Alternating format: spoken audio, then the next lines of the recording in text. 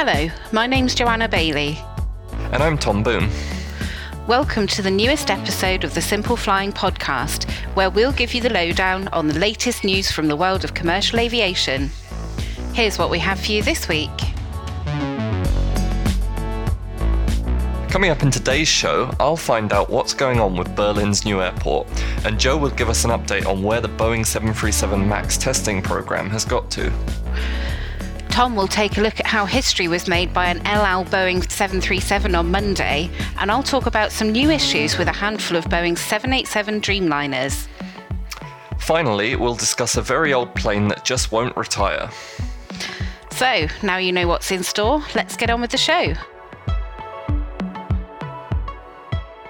So, I wanted to shake things up a bit this week and start myself for a change. Hooray! Yeah, I wanted to talk about Berlin's new Brandenburg airport, which has been ready to open for 10 years now. Apparently.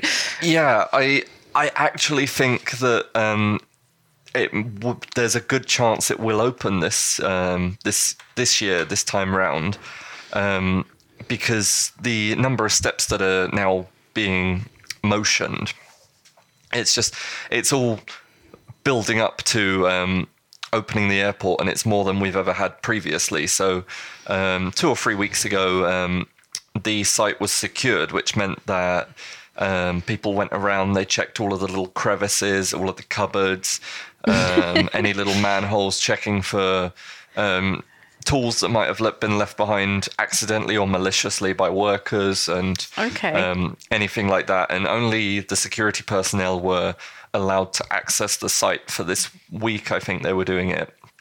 And now that the site has been secured, it's like a normal airport in terms of access. So everybody's got to go through security. Everybody's got to have an ID card. So in Sounds terms like it's of ready to open. Yeah, Properly in terms this of time. yeah, in terms of security standpoint, it's functioning like an airport now. And I think just last week we had fire safety exercises taking place at the airport. So this essentially meant that there were no real fires, thankfully, but the fire brigade were made to respond to an imaginary train fire. And Berlin Airport is unique in Germany, I read, in that it's the only airport that has a train line running under the main terminal. Oh. So because of this, they had to fight this imaginary train fire in the tunnel under the terminal. Cool. Obviously, there were a decent number of participants in these trials because they were also evacuating, testing the evacuation systems. But because of COVID-19, there weren't quite as many sort of participants in the trials as they'd hoped. Yeah, you can't have people all crowding together, I guess, can you? Unfortunately not. So the fire evacuation exercises were completed, and we also heard a bit more about how the airport is going to actually fit into the sort of big master plan, if that makes sense. So for the longest time, we've known that this is going to be Berlin's Brandenburg Airport with the code BER even. And Tegel Airport to the north of the city is going to close. Okay. But what happens to Schönefeld? Obviously, your favourite airport in terms of airline lounges, if I'm right, Joe. No, can't stand it. It should be demolished as far as I'm concerned, but that's just personal opinion. They're not going to demolish it. Instead, it's going to be absorbed by the new Berlin airport. So starting on October the 25th, when IATA switches over to their winter schedule, or winter season, then Schönefeld, which is currently got the code SXF, Sierra X-Ray Foxtrot, will be absorbed by Berlin Brandenburg. So it will take the code BER because obviously the two facilities are going to be sharing a runway, and you can imagine all sorts of confusion is going to be caused if the same runway belongs to two different airports. Yeah. And what is currently Schönefeld Airport will become Berlin-Brandenburg Airport Terminal 5. Oh, right. And I think it's going to be a bit like Heathrow in terms of it's got 5 terminals as far as the numbers are concerned, but as far as the number of terminals is concerned, that's not the case. Right. Because obviously the terminal that's going to open is going to be Terminal 1, possibly Terminal 2 as well. I'm not sure about that, but Okay. I believe Terminal 3 and 4 won't be present at the opening. I guess that they might be added on later or something. Yeah, it's an interesting one that they have, like they're not adding the numbers later, because then if you've got 1, 2 and 5, it's a bit more confusing than 1, 2 and 3, because you think where are 3 and 4? But I think, well, correct me if I'm wrong, I would assume that Terminal 5 is going to become the low-cost hub, given the quality of the facilities there. Well, so maybe they just want to make sure that that one's always got the lowest number, so that the more premium airlines can move into 1 and 2, and the kind of mid-range ones get the 3 and 4 that's coming later, and all the cheap and cheerful ones stay in Terminal 5. You say that, but then at the same time, Terminal 5 at Heathrow is... in my opinion, one of the nicer terminals. Yeah, but that was added on later, and that was kind of... I don't think Heathrow really has a low-cost hub, because no low-costs can really afford to fly out of there at all. So I think their low-cost hub is London Luton, isn't it? I would say Stansted, but... Yeah. Oh, it'll be good to see it opening, but Well, I do hope that people transiting or people flying from the new Berlin airport will be allowed to use the lounge in the new terminal, even if they're flying from Terminal 5. I imagine, given the distance between the two, that won't be the case, unfortunately, because there's a runway in between the two, which is the first problem. But I mean, again, it does look like they are going to open because Berlin last week said that sort of the grand opening will see Lufthansa and EasyJet landing on the parallel runways together. Oh, right. Exciting. So that's currently planned for the 31st of October, so watch this space. Do we have an invite? Yeah, we do. I'm hoping to be there on behalf of us. Awesome. Well, as long as there's no further German lockdowns or anything crazy going on at that time, then hopefully we'll have some lovely exclusive photos and videos. So watch this space. Absolutely. Instead of you'll have to wait and see. Watch this space. Your new catchphrase for September, is it, Tom? Perhaps. We'll see. New month, new catchphrase. Oh no, it came back. So yeah, moving on from what's going on in Berlin, I thought it might be nice to have a quick look at what's going on with the 737 MAX. We're determined not to spend the whole episode talking about coronavirus or even mentioning it more than a couple of times. So the other big news, of course, is that the 737 MAX has been undergoing some fairly intensive flight tests. So I believe on the last episode we talked about Enter Air placing a new order for the MAX, which was exciting. But now, of course, the testing programme to get it back in the skies is moving along at a fair clip, I'd say. So the FAA, the American regulator, they wrapped up their flight testing in early August. And then next in the queue was Transport Canada, and they flight tested it last week. They only did a few days of flight tests, and that all kind of wrapped up on the 29th of August. So obviously we still need to find out the outcome. They need to kind of assess all the data and everything, but they were the first non-US regulator to flight test the 737 MAX.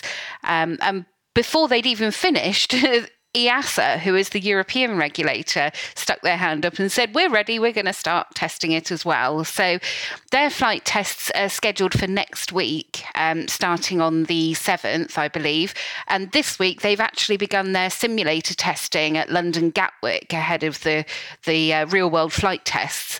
But interestingly, the flight tests themselves are going to be happening in Vancouver. And I think maybe it must be something to do with the coronavirus restrictions on travel or something. I don't really understand why. But what I'm thinking is because they're using this one 737 MAX 7 to do the testing.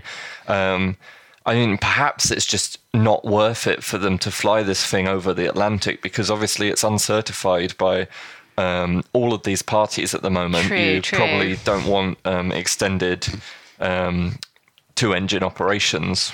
Yeah, no, over that's water, but- absolutely a very good point, Tom. And it wouldn't be worth bringing one out of storage in Europe, I guess, to fly it. So they're all like the Max 8 as well, I think, and that's not the one they're testing. But do you seems know a bit why odd they're testing the 7 when most of the ones in the world are the Max 8. But I guess everything is the same apart from just the length of the aircraft. So I did read something that the Max 7 was actually going to be the most susceptible to this problem, which is why they're testing it. But don't quote me on that because I'm not sure of the source. That's interesting. Might be one to have a look into. But Yeah. so I'm guessing that their flight tests will take about the same amount of time as Transport Canada's did. So probably, just for a few days next week, really. And there's the Joint Operations Evaluation Board, or JOB. I think they're like the guys that set the airworthiness directive kind of, on what their prerequisites are for it rejoining the fleet in Europe. They're going to be meeting in the week beginning September the 14th. So by then we should know kind of what those two big non-US regulators actually think of the MAX and whether it is coming back soon. And you've got to imagine that with all the work they've done on it and all the scrutiny it's had, it is going to be coming back. There's not going to be another issue. So yeah, it will be cool to see. And we've not heard that any other regulators want to test it. I know there was talk about the Australian regulator and potentially even the Indian one as well. But I don't know. Nobody else has thrown their hat in the ring and said that they want to begin testing it. So maybe they will just take what these three big regulators say and kind of follow along in their own way. I kind of feel like where the reason they wanted to test it was because they wanted to be independent of the FAA. This time around, but obviously the CAA and Transport Canada are independent of the FAA, so maybe their word will be good enough to base other things off of. Yeah. And what we're really watching to see, of course, is whether Boeing's going to rename the plane. This has been the buzz this week because, Trump suggested it like a year ago. Yeah, he said it just needed a rebrand. That would solve all its problems. And obviously, it needed a little more than that. But we've seen several airlines in the meantime sort of appear to remove the name, but then they either backtrack on it saying this isn't true or because not official. I mean the Enter Air one was that was kind of when Boeing mentioned it was the 737-8 which would follow along with Boeing's other kind of naming schemes but then you need a family name as well. So well, I don't know, because you don't call the current family that's flying the NG. If you went up to anybody, nobody would call it the NG. So no, true. I can kind of see why, but it was interesting. Yeah, the only time that Max was mentioned in the whole press release was in the statement from the CEO of Enter Air. So yeah, you're not supposed to say that, mister, says Boeing from behind the scenes. But we had a few readers suggest that maybe they should rename the family the FG or Final Generation because hopefully this is enough of the old 737 and we need a clean sheet design next time, please, Boeing. Well, I wouldn't like to comment on that, but... So in other 737 news, Tom, what's been going on in the Middle East? So yesterday, as we're recording this on Tuesday, so on Monday for everyone listening, history was made by El Al because they became the first Israeli carrier to fly to the United Arab Emirates. Obviously, I think 2 or 3 weeks ago, we were discussing how the two sides had signed this deal saying that they'd recognize each other and wanted to work together on things. So the sort of point of the flight was to carry diplomats out to the UAE to facilitate talks on exactly what this agreement between the two parties is going to mean. So on board, there were diplomats from Israel, diplomats from the US, journalists, and of course, Secret Service from both the US and Israel. So this really was a secure flight, because as well as the Secret Service, all of El Al's aircraft are fitted with anti-missile systems. Cool. Making them the only airline, I think, that commercial airline that does that. But back to the flight. This aircraft registered for X-Ray Echo Hotel Delta is 5.5 years old, as it was delivered to El Al in March 2015. So at 11:21, the aircraft departed from Tel Aviv as flight Lima Yankee 971. So it was about 8 minutes behind schedule, but that's not the end of the world given some of the delays that we report about. But what was interesting was that the flight seemed to get delayed en route, because despite only leaving 8 minutes late, it landed 33 minutes late into Abu Dhabi. But I think obviously the flight itself was historic because it was the first time an Israeli plane had landed in the UAE, but as historic as the flight itself, I think, was the fact that the aircraft overflew Saudi Arabian airspace, because if you're flying to or from Israel, you need special permission to use the airspace over Saudi Arabia. In March 2018, for example, Air India got this permission for flights between Israel and India.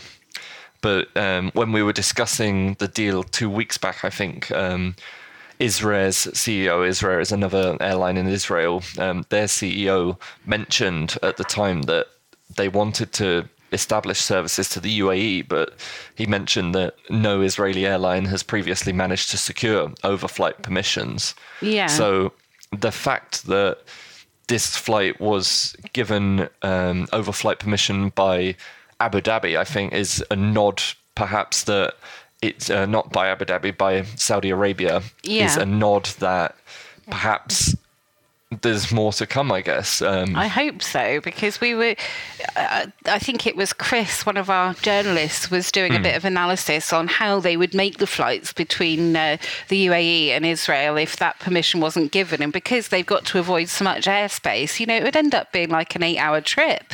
Yeah. And it would completely write off using any sort of narrow bodies or smaller planes to do the flights. So they really do need to secure that ongoing if it's going to be a commercially viable route long term, I thought it was interesting as well, because previously we've talked about when Etihad operated its historic flights to Israel, they're much more friendly with Saudi Arabia than Israel is, as far as I'm aware. But even when they operated these flights, they had to go all the way up around the top through Turkey. So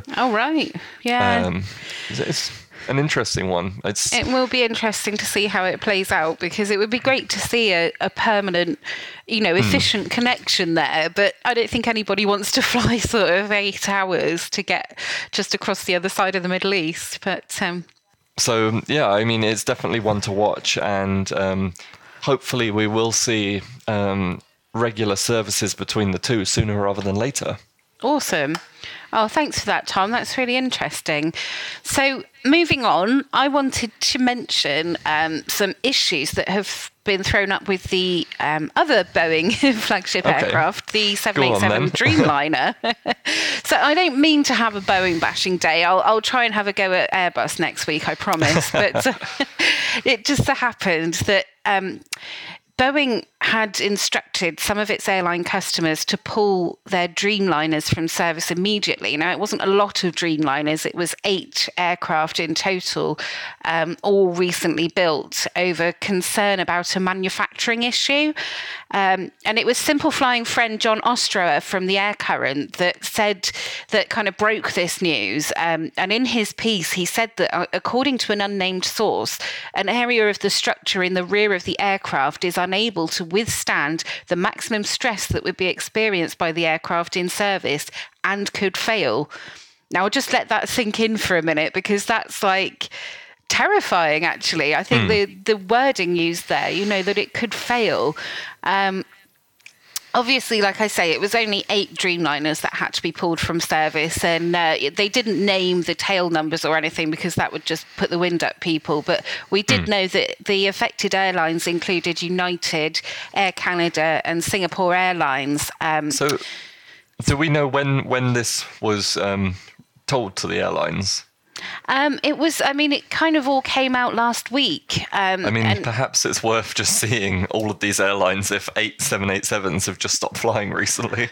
Well, unfortunately, I think an awful lot of 787s are maybe not flying, and it would probably be difficult to assume which ones it is from that. But so on the issue, it relates to a mating point inside the rear fuselage. So the Dreamliner is kind of made up of big carbon fibre barrels that are kind of connected together, and these particular 2 sections meet at a bulkhead and they cap the pressurized section of the cabin.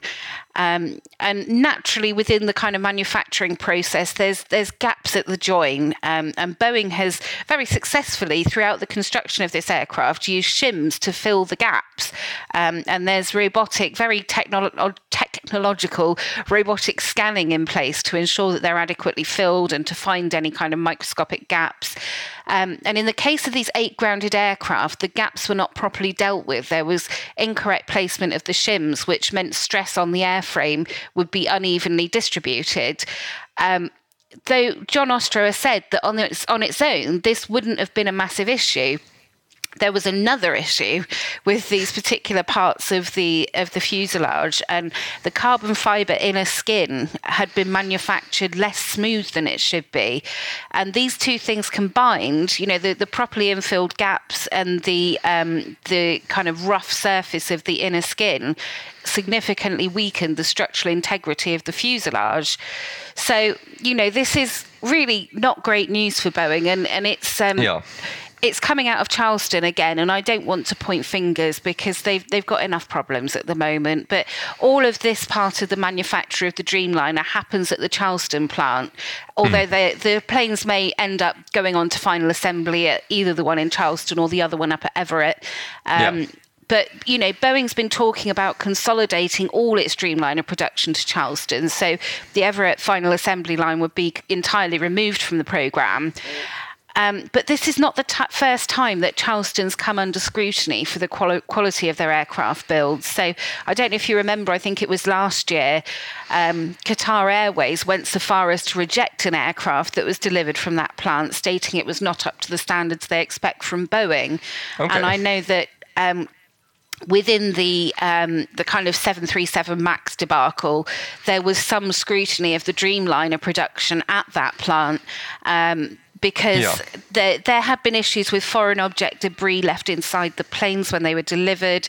And there's just this kind of cultural issue that people are under so much pressure to get the planes out, or they were kind of cutting corners, if you like.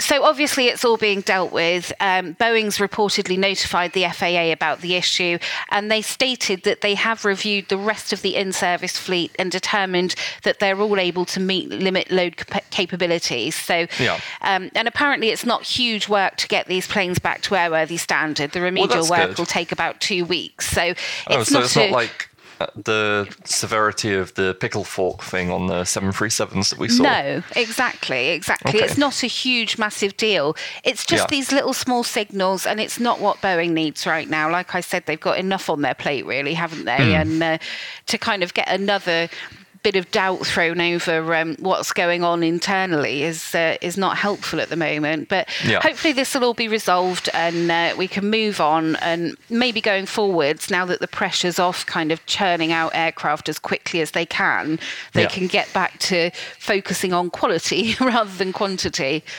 Well, watch this space. It's. I don't like I say, I'm really not meaning to do Boeing bashing today, and I will try and find some faults with Airbus next week, or perhaps even Embraer, who knows. But while we're on the subject of planes, as we tend to on this podcast, I wanted to talk about a really old plane, and actually quite a lot of old planes. So we heard last week that an aircraft had skidded off the runway in Colombia.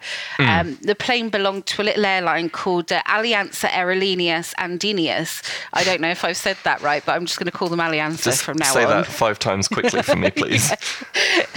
And it came off the runway at George Enrique Gonzalez Torres Airport in San Jose de I can't even, just in Colombia, okay, people?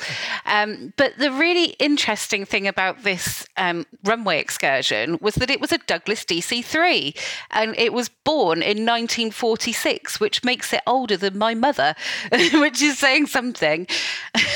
So it had 13 travellers on board, so it was being used for passenger service. And I was just so surprised that one of these old aircraft is still in commercial service. I thought it would be kind of interesting to take a look and see if there's any more of them, actually. It was a really popular aircraft before the Second World War, and it's kind of been given the crown of having won the Second World War for the Americans. You know, there was some 11,000 of them churned out before and during the war. Obviously, some of them flew as the C-47 or the Dakota, but the DC-3 was, you know, first and foremost a passenger aircraft, and it was a cracking little aircraft as well. It could land anywhere, and it was just kind of a really robust, really reliable sort of plane. And, you know, most of them are 80 years old plus now, and you'd think they'd have been retired, but I did a little digging and I found a lovely man called Michael Profit, who is a member of the DC-3 Appreciation Society. And he sent me some research by his friend Coert Monk, who has kind of noted down all the tail numbers of all the DC-3s that are left in operation. And he said there's an estimated 172 DC-3s in all variants that are flying on a regular basis. That's loads. It's probably more than there are Dreamliners flying right now. So it does include the military variants, which obviously there were a lot more of, as well as those that were being used commercially. And most of them these days are used for cargo movements and kind of moving cargo in and out of awkward places. The bulk of the operational DC-3 fleet is in North America, as you'd expect. So there's 86 registrations thought to be in the US and another 23 in Canada. Australia's got 7 of them. South Africa's got somewhere between 8 and 11. They weren't too sure on that. Here in the UK, we've just got 4. But Colombia, which obviously is home to Alianza, has 16 of them. And like I say, mostly they're used for moving cargo around. But the fact that there were 13 passengers on board this one that came off the runway suggests that there are kind of some special charter flights and bits and pieces going on where people can still fly these amazing birds. So I'm off to Colombia. I don't know about you, Tom. Well, I don't know. I saw one 3 years ago when I was working at Van Nuys Airport. It was being operated by Breitling at the time, and they were flying it around the world. Cool. So I think they started in Europe, and so the US would have been about halfway round, but that was quite a sight to see. I just Googled the registration, and that one, unfortunately, hasn't flown since March 2019. But I remember seeing it, and I was just like, what is this? Like, this flies? This looks old, you know? They are so old, but, you know, they're surprisingly reliable and robust. And some of them, I think it's about 30% of the fleet got upgraded to turboprop engines, which are obviously much easier to maintain and more efficient and more powerful. But, you know, two-thirds of them still fly on the original engines. It's amazing, really. I mean, we also, in Van Nuys, had Clay Lacy's DC-3 in the United livery. So, yeah, there's some about. I know that one is just, I don't know if it flies anymore, but that one is definitely more of a showpiece than being used for passengers. But I think there's a few places that, you know, you can go and kind of book a sightseeing flight, you know, a bit of an enthusiast's flight. And it's firmly on my bucket list right now to do exactly that. I think they're great. Yeah, definitely an interesting one. And I think it's probably the case with a lot of these things, you know, back then these things weren't built complexly. No. So there's not that much that can break. Whereas, you know, with these new complex aircraft, this can break or this has a limit. And There's no fly-by-wire. There's no computer. Yeah. You know, you do it yourself. It's just pure good old mechanics.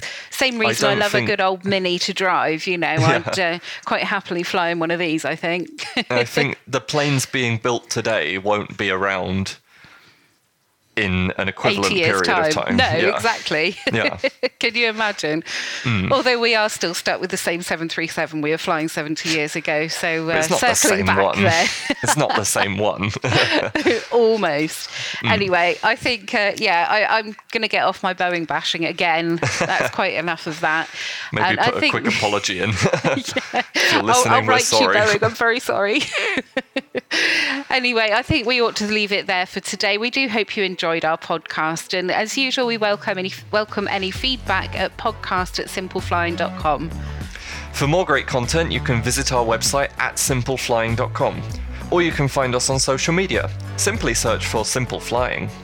If you enjoyed this podcast, please do leave us a rating on your favourite podcast player. Thanks for listening. Bye.